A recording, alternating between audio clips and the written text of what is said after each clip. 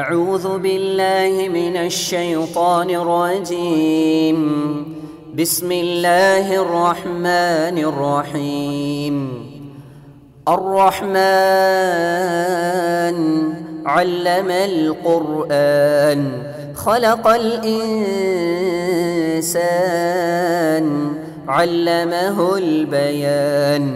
எல்லாம் உள்ள அல்லாஹ்வின் நல்லடியார்களே, பெண்களுக்கு சொல்ல வேண்டிய சில அடிப்படையான விஷயங்களை உள்ளடக்கி நவீன பிரச்சனைகளும் தீர்வுகளும் என்கிற தலைப்பு சொல்லப்பட்டிருக்கிறது.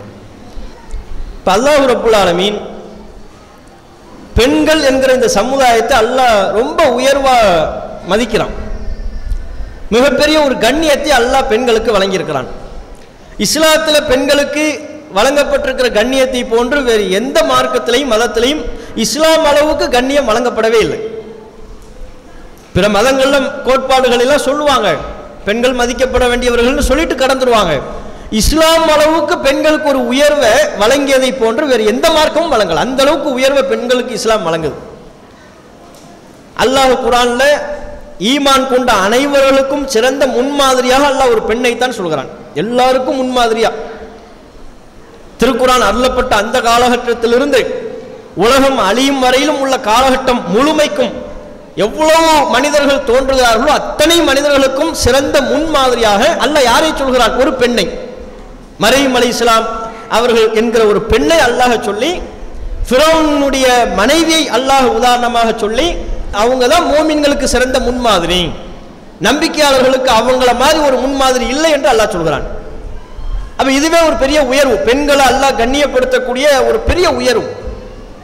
அதுபோல நபிகள் நாயகம் ஸல்லல்லாஹு அலைஹி வஸல்லம் அவங்க சொல்றாங்க, அத்துன்யா மத்தாஉன், இந்த உலகமே பொருட்கள், இந்த ஒட்டுமொத்த உலகமும் பொருட்கள் தான் என்று சொல்லிவிட்டு, ஓ கைரு மத்தாஇத் துன்யா அல் மர்அத்து சாலிஹா, உலகத்தில் உள்ள அனைத்திலையுமே சிறந்த ஒன்று யார் என்று சொன்னால் அல் மர்அத்து சாலிஹா, நல்ல பெண்மணி, நல்ல ஒழுக்கமுள்ள பெண்ணு தான் உலகத்தில் இருக்கக்கூடிய எல்லாத்திலையுமே சிறந்த பெண். அவளை மிஞ்சிய சிறந்த பொருள் உலகத்திலேயே இல்லை என்று அல்லாஹ் சொல்கிறான். இது எவ்வளவு பெரிய சிறப்பு! எல்லாத்தையுமே அல்லாஹ் பொருளா பாவிச்சிட்டான். சூரியன், சந்திரன், ஆம்பளை எல்லாத்தையும் அல்லாஹ் பொருளா பாவித்து விட்டு உலகத்தில் இருக்கிற பொருட்களே சிறந்த பொருள் எது தெரியுமா? அல் மர்அத்து சாலிஹா, நல்ல பெண்மணி, நல்ல பெண்ணு தான் சிறந்த பொருள். அவளை மிஞ்சிய சிறந்த பொருள் உலகத்தில் இல்லை என்று அல்லாஹ் சொல்கிறான். அப்படி என்றால் இஸ்லாமிய மார்க்கம் இந்த பெண்களுக்கு எவ்வளவு உயர்வை எவ்வளவு கண்ணியத்தை அல்லாஹ் கொடுத்திருக்கிறாங்கிறத நீங்க பார்க்கலாம். இப்படி கண்ணியம் வழங்கப்பட்ட, அல்லாஹ்வால் கண்ணியம் வழங்கப்பட்ட, இஸ்லாமிய மார்க்கத்தால் கண்ணியம் வழங்கப்பட்ட பெண்கள். ஏன்னா இந்த மார்க்கம் தான் அந்த கண்ணியத்தை கொடுக்குது. இஸ்லாம் வருவதற்கு முன்பு நபிகள் நாயகம் ஸல்லல்லாஹு அலைஹி வஸல்லம் அவர்கள் அவங்க காலத்துல இஸ்லாம் என்கிற அந்த பிரச்சாரம் செய்யப்படுவதற்கு முன்பு பெண்கள் எப்படி நடத்தப்பட்டாங்க? சந்தைகளில் விற்கப்படக்கூடிய ஒரு பொருளாகத்தான் பெண்கள் நடத்தப்பட்டார்கள். அவங்களுக்குன்னு கண்ணியம் இல்லை, அவங்களுக்குன்னு உரிமை கிடையாது, பேச்சுரிமை இல்லை, அவங்களுக்குன்னு திருமண துணையை தேர்வு செய்து கொள்ளக்கூடிய உரிமை கிடையாது, எந்த உரிமையும் வழங்கப்படலை. விற்கப்படுகிற ஒரு பொருளாக மட்டுமே அரேபியர்கள் பெண்களை கருதி வந்தார்கள். அப்படிப்பட்ட காலத்தில் அல்லாஹ் பெண்களுக்கு சொத்துரிமையை கொடுத்து, வணக்க வழிபாட்டு உரிமையை கொடுத்து, மசூதிக்கு வரலாம், பள்ளிவாசலுக்கு வரலாம் என்கிற வழிபாட்டு உரிமையை கொடுத்து, பேச்சுரிமையை கொடுத்து, பிரச்சாரம் செய்யலாம் என்கிற உரிமையை கொடுத்து, எல்லா விதமான உரிமைகளையும் 1400 ஆண்டுகளுக்கு முன்பே நிலைநாட்டியது இஸ்லாம் தான். இன்னைக்கு பெண்களுக்கு சொத்து ஒழுங்கா கிடைக்க மாட்டேங்குது. அரசு சட்டம் போட்டு கூட அதற்கென்று அரசு சட்டம் போட வேண்டியது வருகிறது. சட்டம் போட்டாலும் பெண்களுக்குரிய சொத்துக்கள்லாம் கிடைக்கிறது இல்லை. ஆனா 1400 ஆண்டுகளுக்கு முன்பு எந்த போராட்டமும் இல்லாம, எந்த விதமான சட்டமும் இல்லாம இஸ்லாம் இயல்பாகவே பெண்களுக்கு எல்லா உரிமையும் வழங்கியது. இப்படி இஸ்லாம் பெண்களை கண்ணியப்படுத்தி இருக்கின்ற பொழுது இந்த இஸ்லாத்தை பெண்கள் எந்த அளவுக்கு பற்றி பிடிக்கணும்? நமக்கு கண்ணியம் வழங்கியிருக்கிற ஒரு மார்க்கம், நம்மளை உயர்வுபடுத்தி இருக்கிற ஒரு மார்க்கம் என்று சொல்லி இந்த இஸ்லாத்தின் போதனைகளை தங்களுடைய வாழ்வில் கடைபிடிக்கணுமா இல்லையா? அன்றைக்குள்ள காலகட்டத்தில் உள்ள சஹாபிய பெண்மணிகள் எல்லாம் தங்களுக்கு எப்பேற்பட்ட பிரச்சனை ஏற்பட்டாலும் தங்களை கண்ணியப்படுத்திய, தங்களுக்கு உயர்வை அளித்த இஸ்லாத்தை நாம் விட்டுவிடக் கூடாது என்று இருந்தார்கள். ரசூலுல்லாஹ் காலத்தில் உள்ள சஹாபிய பெண்மணிகள்லாம் எதை வேணாலும் விடுவோம், இஸ்லாத்தை நம்ம விட்டுறக்கூடாது. ஏன்? இந்த இஸ்லாம் தான் நமக்கு கண்ணியத்தை கொடுத்தது, இந்த இஸ்லாம் தான் நமக்கு உயர்வை தந்தது என்று இஸ்லாத்தின் மீது அளப்பரிய ஒரு பற்று கொண்டவர்களாக அன்றைக்குள்ள பெண்கள் இருந்தாங்க. இஸ்லாத்தை எந்த காலத்துக்காகவும் விடலை. இஸ்லாம் சொன்னதுதான் எங்களுக்கு முக்கியம். அதை நாங்கள் உயிர் மூச்சை விட அதிகமாக நேசித்து கடைபிடிப்போம். இஸ்லாத்தை நாங்கள் விட்டுவிட மாட்டோம் என்பதில் உறுதியா இருந்தாங்க. ஒரு சம்பவத்தை கூட சொல்ல இயலும். ஒரு பெண்மணி உம்மு ஜுஃபர் என்று வரலாற்றில் அவங்களுடைய பெயர் சொல்லப்படுகிறது. உம்மு ஜுஃபர் என்கிற அந்த சஹாபி பெண்மணி ரசூலுல்லாஹ்விடத்துல வர்றாங்க. வந்து சொல்றாங்க, அல்லாஹ்வின் தூதரே, எனக்கு அதிகமாக வலிப்பு நோய் ஏற்படுகிறது, ஃபிக்ஸ் வருது. வலிப்பு நோய் ஏற்படுவதை என்னால் தாங்க முடியவில்லை. என் உடம்புக்கு அந்த நோயை தாங்க இயலல. என்னுடைய நோய் நீங்குவதற்கு நபியே நீங்கள் துவா செய்யுங்கள் என்று ரசூலுல்லாஹ்விடத்துல துவா செய்யுமாறு கேட்கிறாங்க. அப்ப ரசூலுல்லாஹ் சொல்றாங்க, நீ விரும்பினா நான் துவா செய்யறேன், ஆனா நீ விரும்பினா நீ பொறுமையாயிரு. இன் ஷியத்தி சபர்த்தி உலகில் ஜன்னா, அல்லாஹ் உன்னுடைய பொறுமைக்காக சொர்க்கத்தை உனக்கு பரிசா தருவான். என்ன வேணும்னு கேட்கிறாங்க. துவா செய்யுங்க, வலிப்பு நோய் நீங்குவதற்கு துவா செய்யுங்கன்னு ரசூலுல்லாஹ்விடத்துல கேட்கும்போது ரசூல் ஸல்லல்லாஹு அலைஹி வஸல்லம் அவங்க சொல்றாங்க, நான் துவா செய்யறேன், அல்லாஹ் நாடி உன் நோயை குணப்படுத்தலாம், ஆனா உனக்கு இன்னொரு ஆப்ஷன் நான் சொல்றேன். நீ விரும்பினா அல்லாஹ் உனக்கு கொடுத்திருக்கிற இந்த நோயில நீ பொறுமையாயிரு. உன் பொறுமைக்கு அல்லாஹ் உனக்கு சொர்க்கத்தை பரிசா தருவான். இப்ப சொல்லு, உனக்கு சொர்க்கம் வேணுமா அல்லது நான் துவா செய்யவா அப்படின்னு கேட்கறாங்க. உடனே அந்த பெண்மணி சொல்றாங்க, அல்லாஹ்வின் தூதரே, நான் இந்த நோயை பொறுத்துக் கொள்கிறேன், பிரச்சனை இல்லை. ஆனா ஒண்ணு, வலிப்பு நோய் ஏற்படுகின்ற பொழுது வலியை நான் பொறுத்துக் கொள்வேன், நோயை பொறுத்துக் கொள்வேன். ஆனால் அந்த நோய் ஏற்படுகின்ற பொழுது என்னுடைய ஆடை விலகுகிறது, அந்நிய ஆண்கள் என்னுடைய மறைவிடத்தை பார்க்க நேருகிறது. அதை என்னால் பொறுத்துக்க முடியாது. வலியை நான் பொறுத்துக்கிறேன், நோயை நான் பொறுத்துக்கிறேன், என்னுடைய மறைவிடங்களை அந்நியான்கள் பார்ப்பதை என்னால் பொறுத்துக் கொள்ள முடியாது. ஆகவே வலிப்பு நோய் ஏற்படுகின்ற பொழுது என்னுடைய ஆடை விலகாமல் இருக்க நீங்கள் துவா செய்யுங்கள். எப்படி துவாவை மாத்துறாங்க பாருங்க. முதல் நோய் நீங்குவதற்கு துவா செய்யுங்கன்னு கேட்டாங்க.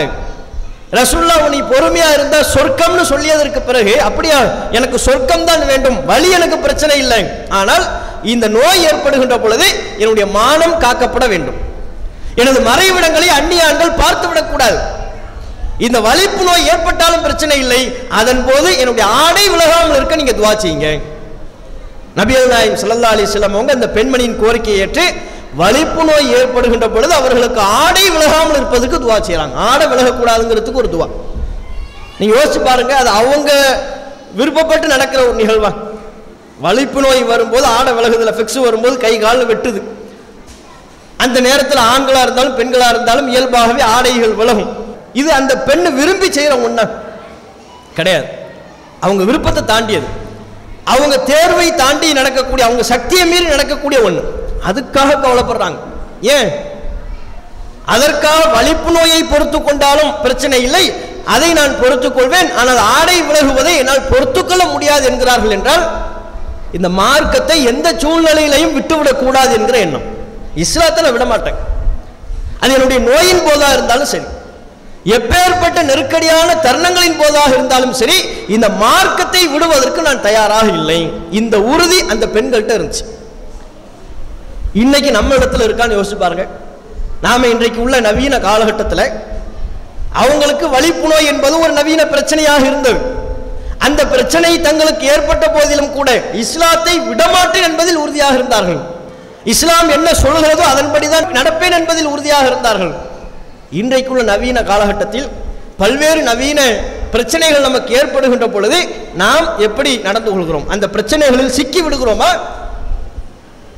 மார்க்கத்தை அந்த நேரத்திலேயும் உறுதியாக கடைபிடிக்கிறோமா அல்லது இஸ்லாத்தை ஓரமா ஒதுக்கி வைக்கிறோமா? இஸ்லாம்ல காணாம போயிருது. இன்றைக்குள்ள காலகட்டத்தில் குறிப்பாக பெண்களிடத்தில் இன்றைக்கு நவீனமாக காணப்படக்கூடிய சில அம்சங்களின் போது இஸ்லாத்தை அவர்கள் விட்டு விடுகிறார்கள். இஸ்லாம் அவங்க கண்ணுக்கு தெரியுறதுல மார்க்கத்தினுடைய அறிவுரைகள் இரண்டாம் பட்சமாக மூன்றாம் பட்சமாக போய் விடுகிறது. அதுக்கு பல எடுத்துக்காட்டுகளை பல உதாரணங்களை சொல்ல இயலும். இப்போ இந்த நவீன தொலைத்தொடர்பு சாதனங்களை எடுத்துக்கொள்ளுங்கள். ஃபேஸ்புக்கு, வாட்ஸ்அப்பு, ட்விட்டரு, இதெல்லாம் இன்னைக்கு இல்லாமல் யாராவது இருக்கிறோமா? செல்போன் இல்லாமல் யாருமே இல்லை. ஒரு காலத்துல எல்லாம் செல்போனுங்கிறது என்ன பெரிய செங்கல் கட்டி. நம்ம ஊரில் உள்ளவங்களாம் வெளிநாட்டில் இருப்பாங்க, யார் வீட்லையும் டிவி இருக்காது, யார் வீட்லையும் ஃபோன் இருக்காது. ரொம்ப ரேராக தெருவுக்கு ஒரு வீட்டில், தெருவுக்கு மொத்த தெருவுக்கே ஒரு வீட்டில் ஒரு பெரிய செங்கல் கட்டி அந்த ஃபோன் இருக்கும். செங்கல் கட்டி ஃபோன் இருக்குல்ல, அது தூக்குறது 2 பேரும் தூக்க முடியும், அந்த மாதிரி ஒரு ஃபோன் இருக்கும். வெளிநாட்டில் உள்ளவங்களாம் சொல்லி வைப்பாங்க. முதல் அப்போல்லாம் இன்லேண்ட் லெட்ரு தான், லெட்ரு மட்டும்தான் வரும். அது அவங்க அனுப்பி 2 மாதம் கழிச்சு நம்ம வீட்டுக்கு வர நம்ம அதை பார்த்து பதில் எழுதி 2 மாசம் கழிச்சு அங்க போக, இப்படித்தான் உரையாடல் போய் கொண்டிருந்தது வெளிநாட்டில் உள்ளவங்களுக்கும் நமக்கும் மத்தியில். செல்போன் அதுவும் அந்த செங்கல் கட்டி வந்ததற்கு பிறகு அவங்க அது காசு, கடுமையான காசு, 10 செகண்டுக்கு இவ்வளவுன்னு காசு. அங்கிருந்து என்ன செய்வாங்க, அந்த ஒரே ஒரு வீடு இருக்கும்ல, அந்த வீட்டுக்கு ஃபோன் பண்ணி தான் மனைவியை சொல்வார். 10 செகண்ட் பேசுவார். நான் தான் இன்னார் பேசுறேன், இங்கிருந்து பேசுறேன், அந்த நடுவுட்டு 19 நம்பர் வீட்டில் இருக்கிற மனைவி அவங்கள கூப்பிடுங்க அப்படின்னு வச்சுருவார். முடிஞ்சு போச்சு 10 செகண்ட். அந்த 10 செகண்டுக்கு அவர் அவ்வளவு காசு செலவு பண்ணியிருப்பார். அங்கிருந்து ஓலை தகவல் வரும், உங்க வீட்டுக்காரு வெளிநாட்டிலிருந்து ஃபோன் பண்ணாருமா, கூப்பிடுறாருமா, எப்போ ஃபோன் பண்ணுவார்னு தெரியாது, வாமான்னு சொல்லிடுவாங்க. இந்த அம்மா முட்டாக்கு போட்டுக்கிட்டு கிளம்புவாங்க. இங்கேருந்து ஹிஜ்ரத்து, இவங்க வீடு கடைசியில் இருக்கும், ஃபோன் உள்ள வீடு நடுவில் இருக்கும். இங்கேருந்து ஹிஜ்ரத்துக்கு போய் அங்கே வாசல்லையே கதி நிற்போம், ஃபோன் எப்போ வரும்னு தெரியாது. போய் உட்காந்துக்குவாங்க, 1/2 மணி நேரம் 3/4 மணி நேரம் ஆகும். திடீர்னு ரிங்க அடிக்கும். இங்கே அடிக்கும் போது இங்கே அவ்வளோதான், இவங்களுக்கு பெரிய பதட்டம் வந்துடும். பதட்டம் வந்து அந்த ஃபோனை எடுத்து அங்கிருந்து அவர் ஏதோ தகவல் சொல்வார். எல்லாத்தையும் கேட்டுக்கிட்டு என்னங்க சொன்னீங்குவாங்க. என்னங்க சொன்னீங்க, ஒன்றுமே வழங்கலையே, நாசமாக போச்சு, ஃபோனை வை, அடுத்த மாதம் பேசுகிறேன்ட்டு வச்சுருவார். முடிஞ்சு போச்சு. இங்கே வந்துக்கிட்டு சொல்லிக்கிட்டு இருப்பாங்க, ஃபோனில் என்னமோ சொன்னார், நல்லா இருக்கியான்னு மட்டும் தான் காதில் விழுந்துச்சு, அதுக்கப்புறம் எதுவுமே காதில் விழலை, அடுத்த மாதம் பண்ணுறேன்னு சொல்லியிருக்கிறாரு, அடுத்த மாதம் தான் என்ன பேசினார்னே விளங்கும். இப்படி இருந்த காலம் அது தாண்டி போய் இன்னைக்கு என்னதான் போயிருச்சு, செல்போன் இல்லாமல் யாருமே இல்லை. ஒரு ஆளுக்கு 2 செல்போன் இருக்கிறதே சாதாரணமாக போயிருச்சு. ஒரு நபருக்கு 2 செல்போன் இருப்பது சாதாரணமாயிருச்சு. அது நமக்கு செல்போனுங்கிறத தாண்டி ஸ்கூல் படிக்கிற பிள்ளைங்க, காலேஜ் படிக்கிற மாணவர்கள் மாணவியர்கள், ஸ்கூல்னா சின்ன 5ஆவது வகுப்பு படிக்கிற பையனுக்கெல்லாம் தனியாக செல்போன், அவனுக்கு தனியாக செல்போன் இருக்கு. 5ஆம் வகுப்பு படிக்கக்கூடிய சிறுமியர்களுக்கு தனியாக செல்போன். அனைவருக்கும் செல்போன், சாதாரண செல்போன் இல்லை, பட்டன் செல்போன்லாம் கிடையாது, எல்லாம் ஸ்மார்ட் போனு தான். நமக்கு தெரியாத பல விஷயங்கள், பல நுணுக்கங்கள்லாம் பிள்ளைகளுக்கு தெரிகிறது. அந்த அளவுக்கு எல்லாருக்கும் செல்போன் ஆயிடுச்சு. பிரச்சனை இல்லை, நவீன தொலைத்தொடர்பு சாதனங்களை நம்ம பயன்படுத்தலாம். ஆனால் அதில் நாம் பயன்படுத்துகின்ற பொழுது மார்க்கத்தை எந்த அளவிற்கு நாம் கடைபிடிக்கிறோம், அல்லது மார்க்கத்தின் அறிவுரைகளை மீறி விடுகிறோமா, அதுதான் பிரச்சனைக்குரியது. மார்க்கத்தை எந்த அளவுக்கு நம்ம கடைபிடிக்கிறோம். செல்போன் ஒன்று வந்ததுக்கு அப்புறம், அதுவும் இந்த நெட்டு இணைய பயன்பாடு வந்ததற்கு பிறகு எல்லாரும் ஃபேஸ்புக்கில் அக்கௌண்ட், ஃபேஸ்புக்கில் எதை ஏற்றுறது அப்படிங்கிறதுக்கெல்லாம் ஒரு வரையறே இல்லை, எல்லாத்தையுமே பதிவேற்றம் செய்து கொண்டே இருப்பது, முகமறியாத பல்வேறு நபர்களை நண்பர்களாக ஆக்கிக் கொள்வது. வாட்ஸ்அப்னு ஒன்று வந்துருச்சு, அது வாட்ஸ்அப்பில் ஏகப்பட்ட நபர்களோட சாட்டிங் செய்வது, ஃபேஸ்புக்கில் உரையாடுவது, இதுவெல்லாம் இந்த தொலைத்தொடர்பு சாதனங்களில் உள்ள இந்த வசதிகள் நம்மை எங்கே கொண்டு போய் நிறுத்துகிறது யோசிச்சு பாருங்க. எங்கே கொண்டு போய் நிறுத்துது? வாட்ஸ்அப், எல்லாரும் வாட்ஸ்அப் வச்சிருக்கிறாங்களே, கல்லூரிகளில் படிக்கிற, ஸ்கூலில் படிக்கிற மாணவ மாணவியர்களும் பயன்படுத்துகிறாங்க, ஃபேஸ்புக்கு பயன்படுத்துகிறாங்க. தங்களுடைய நண்பர்களாக யாரையெல்லாம் ஆக்கிக் கொள்கிறார்கள்? மார்க்கத்தின் வரைமுறைக்கு உட்பட்டு தான் நண்பர்களை தேர்வு செய்து கொள்கிறார்களா? அவங்களுடைய உரையாடல்கள்லாம் மார்க்கத்தினுடைய நெறிமுறைகளுக்கு உட்பட்டு தான் இருக்குதா? செல்போன் எடுத்துக்கிட்டு எங்கே பார்த்தாலும் செல்ஃபி தான், குரூப்பாக செல்ஃபி எடுத்துருவாங்க. ஸ்கூலில் இப்போ படிக்கிறவங்களா இருந்தாலும் சரி, பெரியவங்களா இருந்தாலும் சரி. அதுவும் நம்ம ஊரில் இப்போ சுற்றி பெரிய பெரிய ஷாப்பிங்லாம் வந்துருச்சுல, சின்ன அளவில், பெரிய அளவு கூட வரல, இதையும் விட்டு வைக்கிறது இல்லை. இங்கேருந்து குரூப்பாக போகிறது, போர்த்திஸ்க்கு ஒரு குரூப்பு கிளம்பும், திடீர்னு பார்த்தா இந்த பக்கம் சரவணா ஸ்டோருக்கு ஒரு குரூப்பு கிளம்பும். தேவைக்கு போகிறதுங்கிறது வேற, சுற்றுறதுக்குனே போகிறது. சரி, சுத்த போயிட்டு வர்றாங்களான்னு பார்த்தா இல்லை, போகும்போதே வாயை ஒரு மாதிரியாக டைப்பை கோணிக்கிட்டு ஒரு செல்ஃபி. அது ஏன் வாய் கோணுதுன்னு தெரியல, வாயை கோணிக்கிட்டு ஒரு செல்ஃபி எடுத்துக்கிட்டு ஃபேஸ்புக்கில் ஏற்றுறது. இதை பார்த்துக்கிட்டு ஃப்ரெண்ட்ஸுன்னு இருப்பாங்கல்ல, முகம் அறிஞ்சவன் இருப்பான், முகம் தெரியாதவன் இருப்பான், நல்லவன் இருப்பான், கெட்டவன் இருப்பான், ஆம்பளை இருப்பாங்க, பொம்பளை இருப்பாங்க. அதில் ஒருத்தர் வருவான், அந்த ஃபோட்டோவை பார்த்துட்டு தான் வருவான், வெரி கியூட் மாஷா அல்லாங்குவான். மாஷா அல்லா நம்ம கண்ணுக்கு தெரியாது, வெரி கியூட் அவ்வளோதான். அதுக்கப்புறம் அது கீழே உரையாடல் போகும், நம்மளை வெரி கியூட்னு யாரோ சொல்லிட்டாங்களே அப்படின்னு சொல்லிட்டு அங்கே சாட்டிங் போகும். நீங்கள் யார், உங்கள் பேர் என்ன? அவன் திருப்பி கேட்பா, நீங்கள் எங்கே இருக்கிறீங்க, உங்கள் பர்சனல் நம்பர் அனுப்புங்க. இப்படி எல்லை மீறி செல்கிறதா இல்லையா? நம்ம சமூகத்தில் நடக்குதா இல்லையா? நம்ம செய்கிறோமா இல்லையாங்கிறது ரெண்டாவது. நம்ம சமூகத்தில் இப்படிப்பட்ட போக்குகள் இந்த தொலைத்தொடர்பு சாதனங்களை வைத்துக் கொண்டு செல்கிறதா இல்லையா? அப்போ இதில் மார்க்கத்தின் எல்லை மீறக்கூடியவர்களாக நம் சமூகத்தை சார்ந்த பெண்கள் ஆகிவிடுகின்ற பொழுது இந்த பயன்பாடு நமக்கு தேவையா என்பதை யோசிச்சு பார்க்கணுமா இல்லையா? அந்நிய ஆண்களுடனான இந்த தவறான பேச்செல்லாம், தவறான ஷாட்டிங்கு, இந்த மோகம் மார்க் அடிப்படையில் நம்மை தவறான வழிக்கு தானே கொண்டு போய் செலுத்தும். அல்லாஹ் ரப்புல் ஆலமீன் நபிகள் நாயகம் ஸல்லல்லாஹு அலைஹி வஸல்லம் அவருடைய மனைவியர்களுக்கு அல்லாஹ் உத்தரவிடுகிறான், யா நிசா அன் நபி, நபியின் மனைவியரே, லஸ்துன்ன கஅஹதிம் மினன் நிசா, நீங்கள் மற்ற பெண்களை போல் அல்ல. ரசூலுல்லாஹ்வுடைய மனைவியர்களுக்கு அல்லாஹ் சொல்றான் பாருங்க, நீங்க மற்ற பெண்கள் மாதிரி கிடையாது, நபியின் மனைவியர். அந்த பார்வையில் அல்லாஹ் உங்களை கூடுதலா பார்ப்போம், மற்ற மக்கள்லாம் கூடுதலா பார்ப்பார்கள். எனவே இனி தகைத்துன்ன ஃபலா தஹ்லஅன பில் கவுல், நீங்கள் உண்மையில் அல்லாஹ்வை அஞ்சி நடந்தால் குலைந்து பேசாதீர்கள், அந்நிய ஆண்கள்கிட்ட குலைந்து பேசாதீர்கள். ஏன்? நீங்க எந்த நோக்கமும் இல்லாம இயல்பாக குலைந்து பேசுவீர்கள். ஆனால் ஃபயத்மா அல்லதி ஃபீ கல்பிஹி மரதுன், எவருடைய உள்ளத்தில் தவறான எண்ணம் இருக்கிறதோ அவனை தடுமாற வைத்து விடும், அவன் தப்பான பாதைக்கு உங்களை இழுத்துட்டு போயிடுவான். நாம இயல்பாக பேசிவிட்டாலும் அது இயல்பு என்று புரிந்து கொள்ளாமல் சபலம் உள்ள ஆண்கள், கெட்ட எண்ணம் கொண்ட ஆண்கள், உள்ளத்தில் நோய் உள்ளவர்கள், அது தவறான பாதைக்கு அவர்களை அழைத்து சென்று விடும். அல்லாஹ் குர்ஆன்ல எச்சரிக்கிறான். யாருக்கு இந்த எச்சரிக்கை? ரசூலுல்லாஹ்வுடைய மனைவியர்கள், உம்மஹாத்துல் முஃமினீன், மூமின்களுடைய தாய், ஒட்டுமொத்த மூமின்களுக்கும் அன்னை என்று போற்றப்படுகிற சஹாபி பெண்மணிகளுக்கு அல்லாஹ் அறிவுறுத்துறான் பாருங்க. ரசூலுல்லாஹ்வுடைய மனைவியர்களுக்கு அல்லாஹ் அறிவுறுத்துறான். அவங்களெல்லாம் அந்த நோக்கத்தில் யாராவது பார்ப்பாங்களா? நம்ம தாயை போன்று பார்க்கக்கூடியவர்கள், அவங்களோட பேசக்கூடியவங்க யாரு? சஹாபாக்கள். இருந்தாலும் அல்லாஹ் சொல்றான், நல்லவங்களும் பேசுவாங்க, கெட்டவங்களும் பேசுவாங்க, நீங்க உங்க பேச்சுல கரெக்டா இருங்க. இன்னைக்கு அதெல்லாம் ஒண்ணுமே இல்லாம போயிருச்ச ஃபேஸ்புக், வாட்ஸ்அப்ல. நேரடியா பேசும்போது அல்லாஹ் இந்த கட்டுப்பாட்டை சொல்றான். இன்றைக்கு அந்த நேரடி பேச்சு என்பது இல்லாம மறைமுக பேச்சாக மாறி விடுகிற காரணத்தினால தான் எல்லா விதமான கமெண்ட்ஸ், எல்லா விதமான சாட்டிங். ஏன்னா யாரும் நம்மளை கண்காணிக்கிறது இல்லை. நேரில் ஒருவரை சந்தித்து பேச தயங்கக்கூடிய வார்த்தைகளை கூட ஃபேஸ்புக், வாட்ஸ்அப்ல ஈஸியா சாட்டிங் பண்ணி அனுப்பிடுறாங்க. நேரில் கூட தயங்குவாங்க, நேரில் கூட அந்த கேள்வியை கேட்பதற்கு யோசிப்பார்கள், அப்படிப்பட்ட கருத்தை நம்மிடத்தில் சொல்வதற்கு தயங்குவார்கள். ஆனால் அப்படிப்பட்ட பேச்சுக்களை கூட ஃபேஸ்புக், வாட்ஸ்அப்னு வந்துருச்சுன்னு வைங்க, ஒரு தைரியம். நம்ம ஒரு கவசத்துக்குள்ள இருக்கோம், ஒரு வளையத்துக்குள்ள தான் இருக்கிறோம், நம்ம யாரும் பார்க்கவில்லை, நாம் என்ன சாட் செய்கிறோம் என்பதை யாருக்கும் தெரியாது என்கிற தைரியம் தவறான பேச்சுக்களை எல்லாம் வளர்க்க விடுகிறது. அப்ப இந்த தொலைத்தொடர்பு சாதனம் நம்ம மார்க்கத்தினுடைய நெறிமுறைகளை விட்டு தவற நாம் இடமளித்து விடக்கூடாது. அதே போலத்தான் ஃபேஸ்புக்னு வந்து அதுல அவ்வளவு நேரம், இந்த ஃபேஸ்புக்ல ஒரு மோகங்கிறது இன்னைக்குள்ள காலகட்டத்தில், காலகாலத்துக்கும் உள்ள நவீன ஒரு தொலைத்தொடர்பு சாதனமாக இருக்கிற டிவியும் நம்மளை மார்க்கத்தினுடைய நெறிமுறைகளை விட்டு தடம்பொருள வைக்குது. மார்க்கத்தில் நாம் செய்ய வேண்டிய கடமைகளை எல்லாம் செய்ய விடாமல் தடுக்கக்கூடிய ஒரு கருவியாக மாறி விடுகிறது. இப்ப ரசூல் ஸல்லல்லாஹு அலைஹி வஸல்லம் அவருடைய காலகட்டத்தில் உள்ள ரசூலுல்லாஹ்வால் மார்க்கத்தை கற்றுக்கொண்ட சஹாபி பெண்மணிகள், அவங்கெல்லாம் இந்த மார்க்கத்திற்காக ஏதேனும் செய்ய வேண்டும் என்று அதற்குரிய தருணத்தை எதிர்பார்த்து காத்து கொண்டிருந்தார்கள். உதாரணமாக அதற்கு அஸ்மா பின்த் உமைஸ் என்கிற ஒரு சஹாபி பெண்மணியினுடைய சம்பவத்தை நீங்க பார்க்கலாம். அஸ்மா பின்த் உமைஸ் இவங்க யாருன்னு சொன்னா, ஹிஜ்ரத்துக்கு போன, அபிசீனியாவுக்கு என்று ஹிஜ்ரத்துக்கு போன சஹாபாக்கள் அவங்க ஒருத்தவங்க. அதன் தொடர்ச்சியில் அவங்க ஷாமுக்கு ஹிஜ்ரத் போயிடறாங்க, கப்பல்ல ஹிஜ்ரத்துக்கு போனாங்க.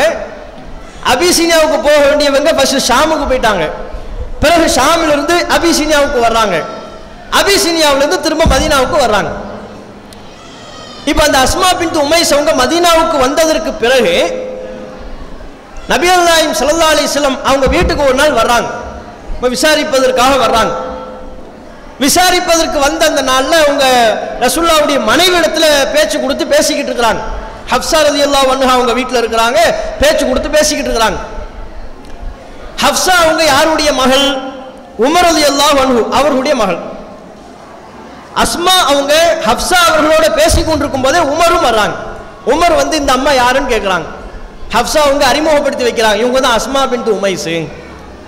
அப்ப உமர் திருப்பி கேட்கிறாங்க, ஓஹோ இந்த கப்பல்ல ஹிஜ்ரத்துக்கு போன அந்த குரூப்பா? கப்பல்ல ஹிஜ்ரத்துக்கு போனாங்களே அவங்களா? ஆமா அவங்களே தான். உடனே இப்ப உமர் ஹப்ஸாட்ட சொல்றாங்க, நீங்க எல்லாம் கப்பல்ல அங்க போயிட்டீங்க, நாங்க தான் ரசூலுல்லாஹ்வுக்கு ரொம்ப நெருக்கமானவங்க. ஏன்? நாங்க மக்காவிலிருந்து நேரடியாக மதீனாவிற்கு ஹிஜ்ரத் வந்து விட்டோம், ரசூலுல்லாஹ்வோட நாங்க ஹிஜ்ரத்துக்கு வந்துட்டோம், அதனால ரசூலுல்லாஹ்வுக்கு நாங்க தான் ரொம்ப நெருக்கமானவங்க. நீங்க ஷாமுக்கு போய் அபிசீனியாவுக்கு போய் அங்க கிடந்தீங்க, நீங்க ரசூலுல்லாஹ்வுக்கு நெருக்கமானவங்க இல்லைன்ட்டாங்க. அஸ்மாவுக்கு கோபம் வந்துருச்சு. நம்ம மார்க்கத்துக்காக வேண்டி எங்கே இல்லாம ஹிஜ்ரத்துக்கு போய் கஷ்டப்பட்டுக்கிட்டு இருக்கிறோம், நம்ம ரசூலுல்லாஹ்வுக்கு நெருக்கம் இல்லைன்னு சொல்லிட்டாங்களே அப்படின்ட்டு உமர் அவர்கள்ட்ட கோவப்படுறாங்க. அப்படியா, நாங்க ரசூலுல்லாஹ்வுக்கு நெருக்கம் இல்லைங்கிறீங்களா? ஹப்சாட்ட சொல்றாங்க, நீங்க தர்ற எதையுமே நான் சாப்பிட மாட்டேன், நீங்க தர்ற எதையுமே நான் குடிக்க மாட்டேன், ரசூலுல்லாஹ் வரட்டும், இரண்டில் ஒன்றை நான் தெளிவுபடுத்தாமல் இந்த வீட்டை விட்டு நகர மாட்டேன்ட்டாங்க. அவங்க ரசூலுல்லாஹ்வுடைய மனைவிடத்துல பேசுறதுக்கு தான் வந்தாங்க. உமர் அவர்கள் இப்படி சொன்ன மாத்திரத்தில் அஸ்மா அவர்களுக்கு கோபம் வந்து, அது என்ன நீங்க உங்களை ரசூலுல்லாஹ்வுக்கு நெருக்கமானவங்கன்னு சொல்றீங்க, நாங்க தான் ரொம்ப கஷ்டப்பட்டோம், நீங்களாவது ரசூலுல்லாஹ் கூட வந்தீங்க, ரசூலுல்லாஹ் கூட வந்ததுனால உங்களுக்கு சாப்பாடு கிடைத்தது, உங்களுக்கு தங்குமிடம் கிடைத்தது, நாங்க ஷாம்ல எவ்வளவு கஷ்டப்பட்டோம் தெரியுமா, அபிசீனியாவில் எவ்வளவு கஷ்டப்பட்டோம் தெரியுமா, உங்களை விட நாங்க தான் அதிகமா கஷ்டப்பட்டிருக்கிறோம், 2 ஹிஜ்ரத் நாங்க பண்ணியிருக்கிறோம், ரசூலுல்லாஹ்வுக்கு நாங்க தான் நெருக்கமானவர்கள், நீங்க இப்படியா சொல்றீங்க? இது பத்தி ரசூலுல்லாஹ்ட்ட நான் விளக்கம் கேட்காம வீட்டை விட்டு போக மாட்டேன், பச்சை தண்ணி கூட குடிக்க மாட்டேன். ஹப்சாட்ட சொல்லிடுறாங்க, எனக்கு எதுவுமே வேண்டான்ட்டாங்க. உட்கார்ந்துட்டாங்க, கோவமா வீட்லயே உட்கார்ந்து இருக்கிறாங்க. உமர் பார்க்கிறார், பெரிய வம்பா போச்சு, என்ன செய்யறதுன்னு பார்த்துக்கிட்டு இருக்கும்போது ரசூலுல்லாஹ் உள்ள வர்றாங்க. உள்ள வந்தோடனே ரசூலுல்லாஹ் திருப்பி கேட்கிறாங்க, யார் இந்த அம்மா, யாரு? இவங்க தான் அஸ்மா. ஓ, அந்த கப்பல்ல ஹிஜ்ரத் பண்ண குரூப்பா? அதே மாதிரி கேட்கறாங்க. ஆமான்னு உடனே திருப்பி டக்குன்னு ஆரம்பிச்சிட்டாங்க. அஸ்மா அவங்க ஆரம்பிச்சிட்டாங்க, அல்லாஹ்வின் தூதரே எனக்கு ஒரு விஷயத்தை தெளிவுபடுத்துங்க, உங்களுக்கு நெருக்கமானவர்கள் யார்? ஷாமுக்கு போய் அபிசீனியாவுக்கு போய் பிறகு மதீனாவுக்கு வந்த நாங்களா, கப்பலில் வந்த நாங்களா, உங்களோடு சொகுசாக பயணம் மேற்கொண்ட, அவங்க பார்வையில் உங்களோடு சொகுசாக பயணம் மேற்கொண்ட உமர் போன்றவர்களா? இது எனக்கு விளக்கம் தெரியாம நான் அந்த வீட்டை விட்டு போக மாட்டேன், சொல்லுங்கன்ட்டாங்க. அப்படியா, உமர் என்ன சொன்னாரு? ரசூலுல்லாஹ் கேட்கிறாங்க. உமர் அவங்க தான் உங்களுக்கு ரொம்ப பிடிச்சமானவங்கன்னு சொல்றாரு. கிடையாது, ரசூலுல்லாஹ் சொல்றாங்க, கிடையாது.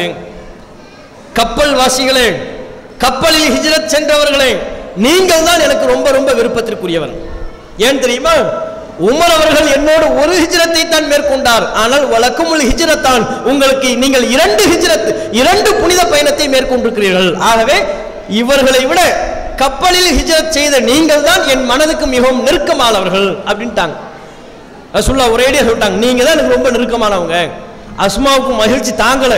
உடனே உமர்ட்ட சொன்னாங்க, பாத்தீங்களா ரசூலுல்லாஹ் சொன்னதை கேட்டீங்களா, இதை போய் நான் கப்பல்ல போன எல்லாத்துக்கும் சொல்ல போறேன்ட்டாங்க. என்னோட கப்பலில் ஹிஜ்ரத்துக்கு வந்த அனைவருக்கும் இந்த தகவலை நான் சொல்லாமல் இருப்பதில்லைன்னு போய் ஒவ்வொரு சஹாபிக்கா, கப்பல்ல தன்னோட ஹிஜ்ரத் வந்த சஹாபிக்கா சொல்றாங்க. அதுல ஒரு சஹாபி அவங்க இந்த செய்தியை கேட்டுட்டு நேரா அஸ்மாட்ட வராங்க. நீங்க ரசூலுல்லாஹ்வை சந்திச்சு நம்ம கப்பல் ஹிஜ்ரத்தை பத்தி கேட்டீங்களாமே, என்ன கேட்டீங்க? செய்தியை சொல்றாங்க. ஆமா, இதைத்தான் கேட்டேன், நம்ம தான் ரசூலுல்லாஹ்வுக்கு ரொம்ப நெருக்கமானவர்கள் என்று ரசூலுல்லாஹ் சொன்னாங்க. அப்படியா? அப்படின்னு அவருக்கு அவ்வளவு ஆனந்தம். எப்போதெல்லாம் அவங்க அஸ்மாவை சந்திக்கிறாங்களோ அப்போதெல்லாம் இந்த செய்தியை பத்தி கேட்டு கேட்டு மகிழ்ச்சி அடைவார்களாம். இந்த கப்பல்ல போனதை பத்தி ரசூலுல்லாஹ் நம்மளை பத்தி சொன்னாங்களா, அதை சொல்லுங்க அப்படிங்கிறது. திரும்ப ஊருக்கு போயிடுவாரு, 1 மாசம் கழிச்சு வர்றது, வந்துட்டு மறுபடியும் அஸ்மாட்ட, அஸ்மா அவங்களே நம்மளை பத்தி ரசூலுல்லாஹ் இந்த கப்பல்ல போனதை பத்தி சொன்னாங்க, அதை பத்தி சொல்லுங்க. ஏன்? மகிழ்ச்சி. நபிகள் நாயகம் ஸல்லல்லாஹு அலைஹி வஸல்லம் அவர்களால் மறுமை ரீதியாக மார்க்க அடிப்படையில் நாம் நன்மையை சேகரித்த நன்மக்கள் என்று நற்சான்றிதழ் கொடுத்ததுக்காக வேண்டி மகிழ்ச்சி அடைஞ்சாங்க. அவங்களுக்கு மார்க்கத்தில் அந்த இன்பம் இருந்துச்சு. ரசூலுல்லாஹ்வுடைய நற்செய்தியில் அவங்க இன்பம் அடைந்தார்கள். ஆனா இன்னைக்கு நம்ம எதுல இன்பம் அடைகிறோம்? மார்க்கத்தினுடைய ஒரு செய்தியை கடைபிடிப்பதினாலேயோ, மார்க்கத்தின் ஒரு செய்தியை பிறருக்கு எடுத்து சொல்வதிலேயோ நம்ம நிம்மதி அடைகிறோமா? அதெல்லாம் இல்லை. நம்ம மகிழ்ச்சி எல்லாமே எதுல? தொலைக்காட்சியில். இன்னைக்குள்ள இஸ்லாமிய பெண்மணிகள் பலர் தங்களுடைய பெரும்பாலான நேரத்தை செலவிடுவது தொலைக்காட்சியில தான், நாடகத்துல தான். அதுவும் இப்ப நாடகத்துல நாசமா போனவங்க புதுசா இப்ப என்ன ஆரம்பிச்சிட்டாங்கன்னா, 10 வருஷத்துக்கு முன்னால போட்ட நாடகம்லாம் இருக்கும்ல, அதையெல்லாம் போட ஆரம்பிச்சிட்டாங்க. 10 வருஷத்துக்கு அதையும் உட்காந்து ஒரு கும்பல் பார்த்துக்கிட்டு தான் இருக்குது. அதை பார்க்கறதுக்கு ஒரு கூட்டம், பெருங்கூட்டம் இருக்கு. தெருவில் போனோம்னா இது என்ன நம்ம சின்ன பிள்ளையில கேட்ட மியூசிக் மாதிரி இருக்குதுன்னு பார்த்தா அதை உட்காந்துக்கிட்டு கேட்டுக்கிட்டு இருக்கிறாங்க. ஒன்று வேண்டாம், ஒரு தெருவில் நீங்கள் அப்படியே நடந்து போனீங்கன்னு வைங்க, ஸ்டார்டிங்கில் போனீங்கன்னா டயலாக் அடுத்தடுத்து காதில் வந்து விழுந்துக்கிட்டே இருக்கும். எல்லார் வீட்லேயும் சொல்லி வச்ச மாதிரி ஒரே சீரியல். அவங்க காது கேட்கறது இல்லை, எல்லாரும் கேட்கட்டும், நன்மக்கள் கேட்டு பலன் பெறட்டும்னு எல்லாருக்கும் கேட்குற சவுண்டில் தான் வச்சுக்கிட்டு இருப்பாங்க. அவ்வளோ ஒன்றி போய் அவ்வளோ ஆனந்தமா. எந்த அளவுக்குன்னா சில பேர்லாம் ஃபேஸ்புக்கில் ஒரு வீடியோலாம் கூட வந்துச்சு. ஒரு வயசான அம்மா நாடகம் பார்த்துக்கிட்டு இருக்காங்க, கம்பை பிடிச்சிக்கிட்டு நாடகம் பார்த்துக்கிட்டு இருக்கிறாங்க. அதில் இந்த வில்லன் கதாபாத்திரம் ஹீரோயின் கதாபாத்திரத்தை திட்டுது, மிரட்டுது, உன்னை கொல்லாமல் விடமாட்டேன், ஏதோ ஒரு சங்கதியில் அப்படி சொல்லிக்கிட்டு இருக்கிறாங்க. இந்த அம்மாவுக்கு கண்ணு ஒழுங்கா தெரியுதானே தெரியல, வயசான அம்மா. ஃபேஸ்புக்கில் அது வந்த வீடியோ தான். கம்பை பிடிச்சிக்கிட்டு வில்லன் கதாபாத்திரம் சொல்லுதுல, உன்னை கொல்லாம விட மாட்டேன்னு சொல்லும்போது நீ சாவு, நீ நாசமா போ, அவளை எதுக்கு சொல்றேன். இவங்க உட்காந்துக்கிட்டு டைலாக், அங்க 2 பேர் பேசுற டைலாக் பத்தாதுன்னு இவங்க வேற டைலாக் பேசிக்கிட்டு இருக்கிறது பெரிய கொடுமை. இந்த சீரியல்ல தொலைஞ்சு போனது காலையிலிருந்து ராத்திரி வரையுமா, அது போதாதுன்னு 10 வருஷத்துக்கு முன்னால பார்த்து சலிச்சு போன சீரியலா இருந்தாலும் சரி அதையும் உட்கார்ந்து பார்த்துக்க. அதுக்குன்னு ஒரு குரூப், அதுக்குன்னு ஒரு பெரிய ரசிகர்கள். அதுவும் இப்ப என்ன தெரியல, முன்னையெல்லாம் சீரியல் பார்க்கறது வயசான ஆட்கள் பார்த்துக்கிட்டு இருந்தாங்க. இப்ப இளவட்ட ஆண்கள் இளவட்ட பெண்கள்லாம் சீரியல் பார்க்க ஆரம்பிச்சிட்டாங்க. பசங்கள்லாம் கூட பார்க்குறாங்க. ஏன் பார்க்குறாங்கன்னு தெரியல. பஸ்ஸில் பார்த்தோம்னா பசங்களாம் உட்காந்து சீரியல் பார்த்துக்கிட்டு இருக்கிறாங்க. ஏன்னா சினிமாவை மிஞ்சக்கூடிய அளவிற்கு அல்லது சினிமாவின் பாணியிலேயே பல சீரியல்கள் எடுக்கப்படுற காரணத்தினால இளம் வயது ஆண்கள் பெண்களையும் கவரக்கூடிய விதத்தில் பல்வேறு காட்சி அமைப்புகளை வச்சு இப்ப சீரியல் எடுக்கலாம். அதிகமானவர்கள் அதுல தங்களுடைய நேரத்தை தொலைக்கக்கூடியவர்களாக மாறிடுறாங்க. ஒரு நாள் சீரியல் பார்க்கலன்னா போதும். முன்னால சீரியல் டிவியில் மட்டும் தான் பார்க்க முடியும்னு இருந்துச்சு. சீரியலில் டிவியில் பார்க்க முடியல, ஆஸ்பத்திரிக்கு போயிட்டாங்கன்னு வைங்க.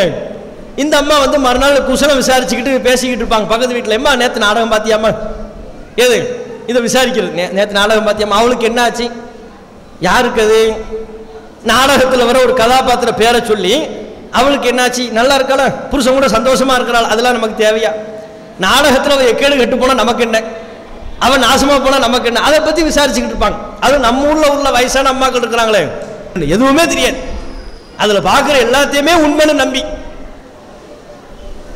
அதுல பிரசவ வழி வர்ற மாதிரி ஒரு சீரியலை போட்டுக்கிட்டு தொடரும்னு முடிச்சிருப்பாங்க. இந்த அம்மா கவலைப்படும், சுகப்பிரசவமா ஆபரேஷனா அல்லா இருக்கும், அல்லா இருக்கானா, இப்படிதான் சொல்லத்துக்கு ஆள் இருக்கு. கற்பனையில சொல்லல, நிஜமாவே இருக்கு. சுகப்பிரசவமா ஆபரேஷனான்னு தெரியலையே யாருக்கு, சீரியல்ல வர அந்த மூதேவிக்கு. இது நமக்கு உரிய வேலையா? இவ்வளவு மூழ்கக்கூடியவர்களாக நாம இருந்தோம் என்றால் எப்படி மார்க்கத்தினுடைய அச்சம் நம்ம உள்ளத்தில் ஏறும்? காலையில் தூங்கி எஞ்ச உடனேயும் டிவி, தூங்கும் போதும் டிவி, இப்ப பார்த்தாலும் சீரியல், அது இது கேளிக்கை. கேளிக்கையிலேயே ஒரு மனிதன் ஈடுபட்டு கொண்டிருப்பானே. ஆனால் யாரா இருந்தால், ஆணா இருந்தால் பெண்ணா இருந்தால், கேளிக்கை தான் நம்ம அதிகமான நேரத்தில் ஈடுபடுகிறோம் என்றால் நம்ம உள்ளம் மரத்து போயிடும், நம்ம உள்ளம் செத்து போயிடும். எதார்த்தம் அந்த உள்ளத்தில் எந்த அறிவுரையும் ஏறாது. அல்லாஹ் சொல்றான், நீங்கள் அறிவுரை சொல்லுங்கள், நீங்கள் சொல்லுகிற அறிவுரை நிச்சயம் மோமின்களுக்கு பலன் அளிக்கும் என்று அல்லாஹ் சொல்கிறான். எந்த மோமின்களுக்கு? உள்ளம் விழித்திருக்கிற மோமின்களுக்கு தான் பலன் அளிக்கும். உள்ளம் விழித்துக் கொண்டு சிந்தித்துக் கொண்டிருக்கிற நல்ல உள்ளங்களுக்கு தான் மார்க்கத்தில் சொல்லப்படுகிற அறிவுரைகள் பலன் அளிக்கும்.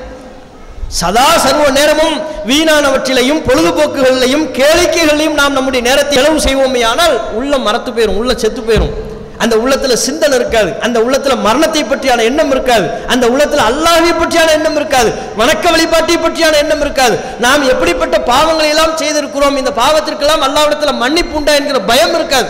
எல்லா பயத்தையும், எல்லா அச்சத்தையும், எல்லா நல்லுணர்வையும் இந்த கேளிக்கைகள் நம்முடைய உள்ளத்திலிருந்து அகற்றும். இதெல்லாம் உள்ளத்திலிருந்து அகற்றப்பட்டு விட்டதற்கு பிறகு எப்படி அறிவுரை, நம்ம என்ன அறிவுரை கேட்டு என்ன புண்ணியம்? அந்த அறிவுரை உள்ளுக்குள்ள போய் உட்காருமா? ஃபேஸ்புக் வேற அப்படி மாத்துறது. ஏன்னா நீங்க ஃபேஸ்புக் பாருங்க, அது கலவையான மனநிலையை கொடுக்கக்கூடிய ஒரு கருவி. அது ஃபேஸ்புக் பார்த்துக்கிட்டே இருப்பீங்க, ஒரு வீடியோ வரும், ஒரு விபத்து, கோரமான விபத்து, அந்த மரணத்தை பத்தி பார்த்துருப்போம். பார்த்த கொஞ்ச நேரத்தில் மனசு ஒரு பயமா, நாமும் இந்த உலகத்தை விட்டு போகத்தான் போறோம் என்கிற ஒரு உணர்வை பெறக்கூடிய விதத்தில் இருக்கும். அந்த உணர்வுக்கு, அந்த சிந்தனைக்கு லைஃப் கிடையாது. அந்த சிந்தனை ரொம்ப நேரம் நீடிக்காது. டக்குன்னு அடுத்த வினாடியில் ஒரு காமெடி வரும், உடனே சிரிப்பான். முன்னால ரத்தத்தை பார்த்து அழுதவன் இப்ப இந்த காமெடி பார்த்து சிரிப்பான். அப்ப உள்ள எப்படி பக்குவப்படும்? நிமிஷத்துக்கு நிமிஷம் இப்படியே மாறிக்கொண்டிருந்தால், இதையே உள்ளத்திற்கு நாம் கொடுத்து கொண்டிருந்தால் அந்த உள்ளம் எப்படி பக்குவப்பட்ட உள்ளமா இருக்கும்? அல்லாஹ் குர்ஆன்ல சொல்றான், நரகத்துக்கு போவாங்க, தண்டனை அனுபவிப்பாங்கன்னு பலரை பத்தி அல்லாஹ் சொல்லிட்டு, இல்லாமன் சிலரை தவிர அவர்கள் நரகத்துக்கு போக மாட்டாங்க, அவங்க அல்லாஹ்வுடைய திருப்தியை பெறுவார்கள். யார் தெரியுமா? அத்தல்லாஹ பி கல்பின் சலீம், பாதுகாப்பான களப்பற்ற தூய உள்ளத்தோடு அல்லாஹ்விடத்தில் வருபவர்களை தவிர. அவங்க அல்லாஹ்விடத்துல பயப்பட வேண்டிய அவசியம் இல்லை என்று அல்லாஹ் சொல்கிறான். அப்ப நன்மக்கள் என்று அல்லாஹ் சொல்லும்போது அவங்க அல்லாஹ் எப்படி அடையாளப்படுத்துறான்?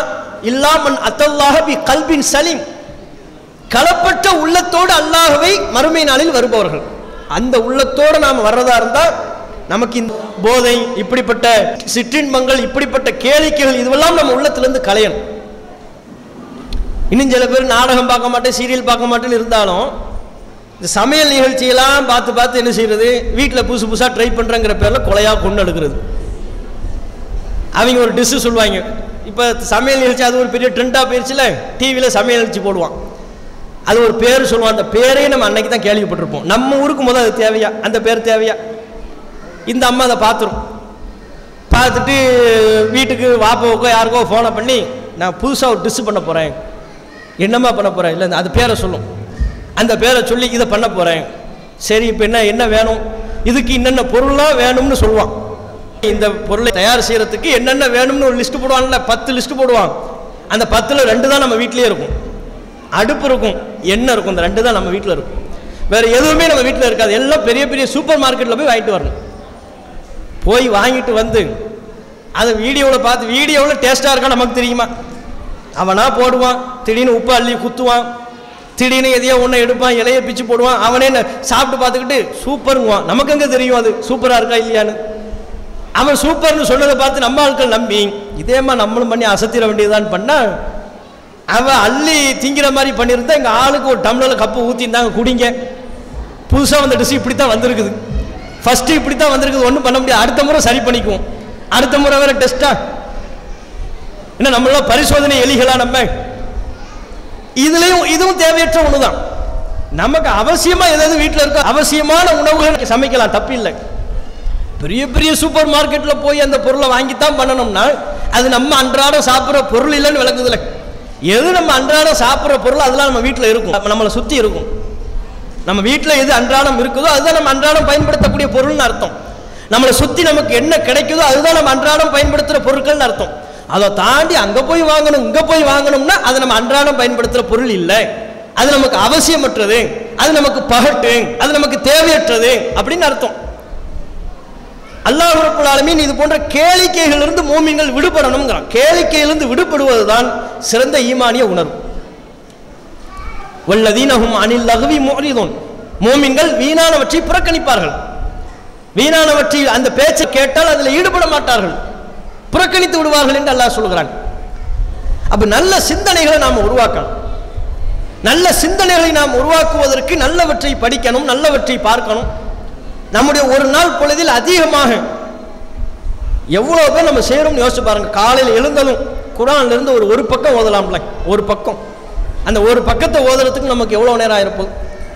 அதே போல இரவு தூங்க செல்லும் போது குர்ஆன்ல இருந்து ஒரு பக்கம், இது நமக்கு நல்ல சிந்தனையை கொடுக்கும். அரபியில் தெரிஞ்சவங்க அரபியில் ஓதுங்க, தமிழில் படிக்கிறவங்க தமிழில் படிங்க. காலை எழுந்ததும் முதல் வேலையாக குர்ஆனிலிருந்து ஒரு பக்கம் படித்தோம்னா அது நமக்கு எவ்வளவு தெளிவான சிந்தனையை தரும் தெரியுமா? ரசூல் ஸல்லல்லாஹு அலைஹி வஸல்லம் அவங்க சொல்றாங்க, ஷைத்தான் ஒரு மனிதர் தூங்க செல்கின்ற பொழுது அவனுடைய புறமுதுகுல 3 முடிச்சு போடுறாங்க. காலையில் எழுந்து அல்லாஹ்வை நினைவு கூர்ந்து விட்டால் ஒரு முடிச்சு அவிழ்ந்து விடும், ஒழு செய்து விட்டால் 2வது முடிச்சு அவிழ்ந்து விடும், தொழுது விட்டால் 3வது முடிச்சு அவிழ்ந்து விடும். அல்லாஹ்வை நினைவு கூறக்கூடிய அம்சம் தான் குர்ஆன். அதை விட அல்லாஹ்வை நினைவுபடுத்துகிற அம்சம் வேறு எதுவுமே இல்லை. அதே மாதிரி தூங்க செல்லும் போது, தூங்க செல்வதற்கு முன்பாக குர்ஆனிலிருந்து ஒரு பக்கம், ரொம்பலாம் இல்லை, ஒரு பக்கம், ஒரு பக்கம் கூட உங்களுக்கு இயலவில்லையா? ஒரு பக்கம் ஓதுறதுக்கு ரொம்ப நேரம்லாம் ஆகாது, 5 நிமிஷத்தை தாண்டாது.